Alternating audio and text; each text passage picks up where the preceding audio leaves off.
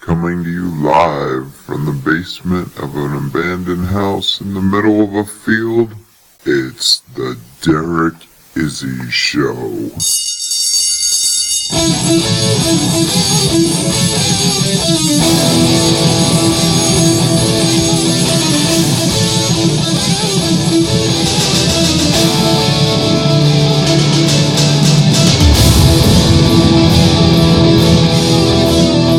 And now, the man who's making history his story, Derek Izzy.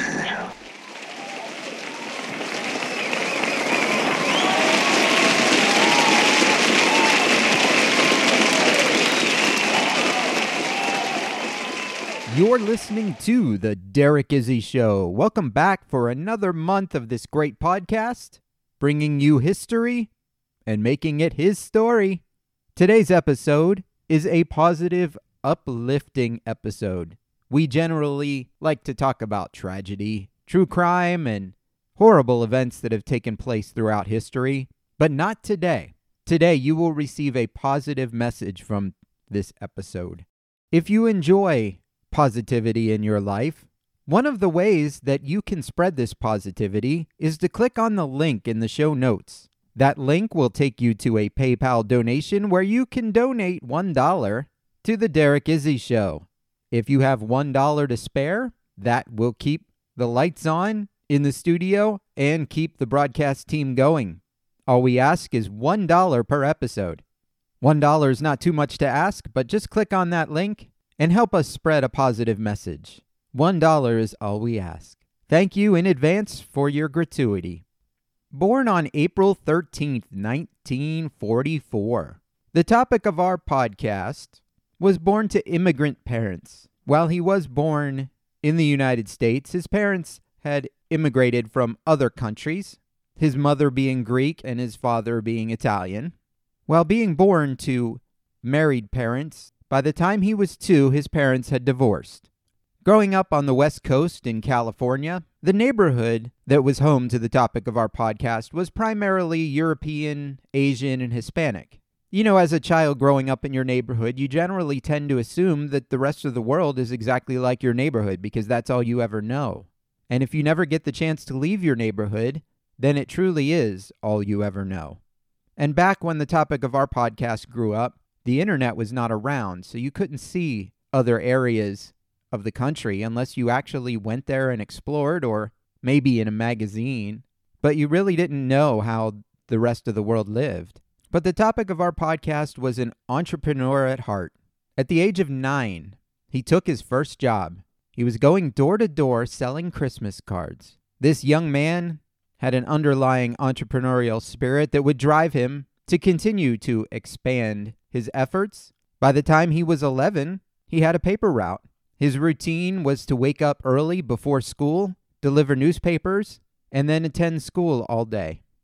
Looking for direction as he graduated high school, he joined the United States Navy. After several years in the Navy, he left the service and started selling encyclopedias. He definitely had a talent ever since being a child for going door to door and selling things.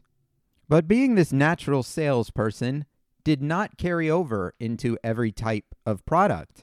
Throughout his early sales career, he tried to sell different products, going from encyclopedias to selling insurance, and then eventually he wound up in the publishing business. He got a job as a sales manager. While his sales skills were excellent, he found that he had many disagreements with the upper level of management in this particular company. He actually made the suggestion that they should raise commissions and spend less time micromanaging the salespeople. Use that financial incentive to get them to sell better instead of riding them, looking over their shoulder, and supervising them every day. This was the end of his career as a sales manager. He was really struggling to find out where he fit in. He started selling hair care products for a company called Redken. He really learned a lot about the hair care industry, and he found he had a knack for it. He understood how to sell the products, and he started learning about how the products work and what people wanted from their hair care products. But making a living selling hair care products is not the most lucrative career decision. And unfortunately, the topic of our podcast would experience some tragic events. Events in his personal life. His first wife would leave him with a 2-year-old. He would end up living in his car. These were all experiences that he would have to overcome that made him the man he is today. Like I said, this was a positive, uplifting story. So I will say that he overcame his personal struggles and the struggle of being homeless. But I'll let him tell you his story.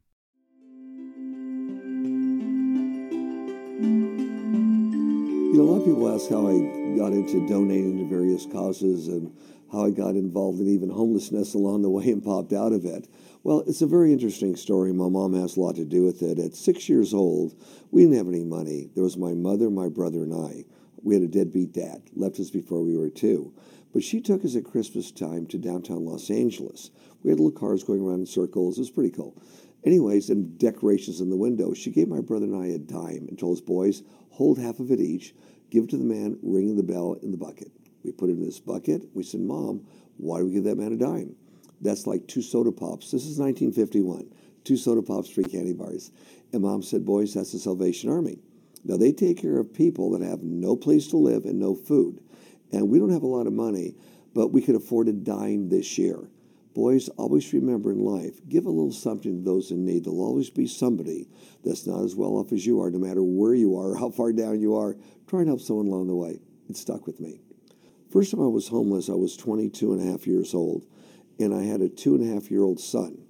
I was working as the master of ceremonies at the 2nd annual Sportsfication Recreational Vehicle Show, and I had a check coming in at the end of the week.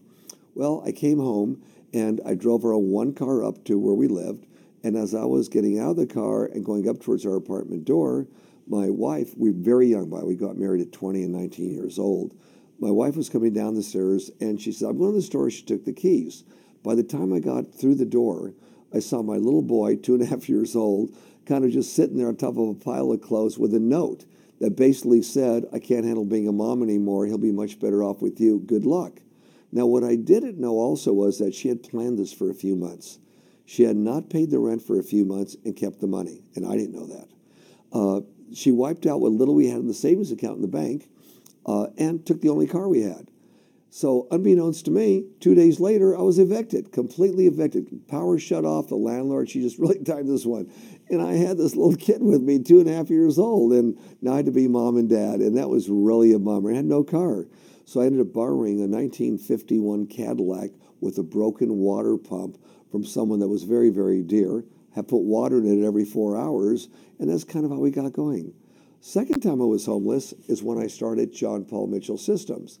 I knew I needed $500,000 to start John Paul Mitchell Systems. Had to have that. So we had the backer lined up.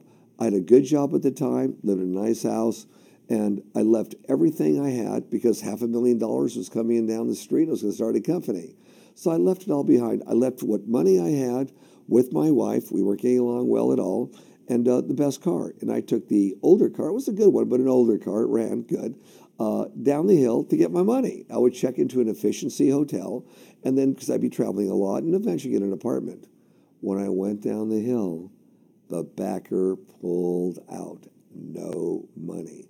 Well, it was later that afternoon that a friend of mine found me and said, John Paul, please call Dick Holthouse, direct collect in England. He doesn't have the best news for you. So I got a hold of him. For him, it was the wee hours of the morning. And he said, JP, the backer pulled out. The reason he pulled out was inflation in the United States was 12.5%, unemployment 10%, actually over 10%. Interest rates, if you could get a loan, prime rate was 17% interest. And we still had hostages that I ran, and we waited in line for gasoline. That was the environment in the United States in 1980 and 1981. Well, there I was, a few $100s in my pocket, too proud to ask my mother if I could have my old room back for in the home, and she could feed me for a couple of months to get back on my feet, and I just left my living situation. I was too proud. Stupid, but very, very proud. So I went by and saw my mom, and I borrowed a couple $100s from her. I said, Mom, I'll give it back to you. She said, son, you're doing really well in life. Why do you need a few $100s? I said, Mom, I'll give it back to you. I'm starting something new. And that's when I decided I'm going to make it on my own. I'm not going to tell her. Lived in my car, showered down at Griffith Park because they had tennis courts there with showers in it, and learned how to live off very little and go and sell products door to door. When I was homeless, on my mind was not, oh my God, how did I get here? Who's to blame on this? What was in my mind was, okay, after I cried a little bit with a 2.5-year-old son, not knowing what to do, no money, no nothing, my first thought was, okay, I need to get some money. I don't want to go to my mom's house and tell her how bad things are. I need to get money to eat. And we're sources of money. We don't have any money. So I went around collecting soda pop bottles from empty lots. And at that time, a grocery store or any liquor store would give you 2 cents for a little one, 5 cents for a big one. Went around, collected a lot of them, cashed in, and that's how we got the money. And so we were able to eat. Now, when I got evicted out of the house 3 days later, this is when I was 22 and a half years old, when I was completely evicted. Now we had that car I had borrowed to live in, and we went more towards fast foods that were halfway prepared for you. Those are the early days of fast food, just to eat. A few days later, a friend of mine found me because he knew I was hanging out, talked to some friends of mine named Lee Meyer. And Lee said, Johnny, I've got a house with an extra room. He was a biker, a real heavy-duty biker. And he says, you and your son could live here till you get on your feet. No problem. We could have some of the biker mamas take care of your son while you're working, and let's move on. We're buddies. And that was a big helping hand. I think whether you have money or don't have money, it's very important to give back, because it's we the people, the individuals, that make the planet better so that this doesn't happen again and makes it better for other people. It's we the people. If we don't help others out and people start going down, then what do we expect as future customers or future people to help us out if we were in trouble? So I feel that every human being has the obligation, pay a little bit of rent for being on this planet, to do something good for their city or their state or their country or even the world to make it a better place to live. Now, if you don't have any money, it's okay. You could volunteer like I do when I have any money at Thanksgiving, Christmas, up at Griffith Park in California, helping feed the homeless, or do something to help somebody else out to make the world a better place to live. Now, who benefits by this? Whenever you do something for somebody else and ask absolutely nothing in return, you get the greatest high you could ever have in your life, and it makes you more connected with the whole planet. A lot of people think they have to give huge amount of money to make the impact. Well, I would disagree with them. Because I remember back, my mom, where we had almost nothing, knew the importance of giving 2 little boys a dime to put in the bucket, because she knows dimes became many dimes, many dollars, and many $10 bills, but every little bit gives back, every little bit. So no matter how little you give or how little of your time you donate, you've done a little something. That little something makes a difference. There he was, in his own words, the topic of our podcast, and some of the things that I found interesting were some of the rules that he valued during his success. Rule number 1, always prepare for rejection. He says, you will knock on doors throughout your career. Many of them will close on you. There will be people who don't like your product, your company, or just you in general. It's important to realize this from the day you launch your business. To be successful, you must remain as confident and enthusiastic on door number 50 as you were when you knocked on door number 1.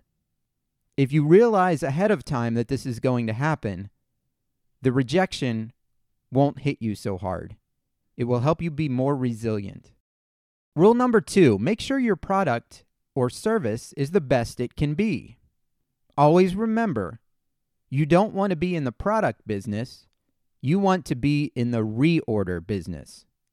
Work hard to develop a world-class product that customers actually want. That kind of thinking gives you a better shot at being a success. Rule number 3, doing good is good for you and your business. If a business wants to stay in business, it can't just think of today's bottom line. It must make a company commitment to help others immediately. By helping others, you are creating future customers and inspiring employee loyalty. Customers like to be involved with people and businesses that donate their time to help others, save the planet, and make a difference. At the time this article was written, The topic of our podcast company, which was started in 1980, had only turned over less than 100 employees. His inspirational story has created a company where work and personal life are both valued. In going into the day-to-day of his life, he talks about having a personal chef who makes lunch for him every day when he's visiting in Texas. Every employee who works at their headquarters also gets free lunch. He says, "I believe you have to treat your people well. Eating good food is part of that." As one of the founders of several companies now, he doesn't have the time to micromanage everything, but he does stay personally involved. He will go out with day one employees and teach them how to sell. He'll meet with customers. While he does manage several companies as a billionaire now, he's always in tune with the front line of his organizations. I talked about his belief in building a business that helps other people. Him personally and his businesses have contributed millions and millions of dollars to different charitable organizations.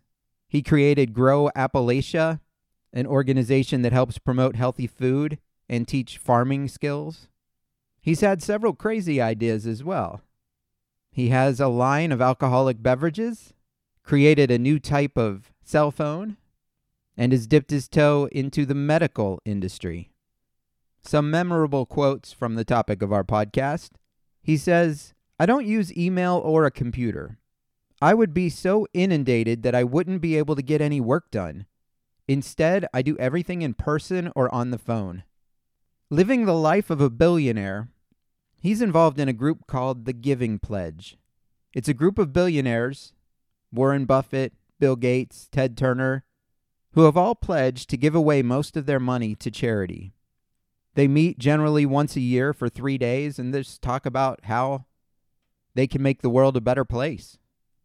Now that you've heard it from him in his own words, and you've learned a little more about this formerly homeless person, now successful billionaire, if you'd like to learn more, there's also a documentary about him.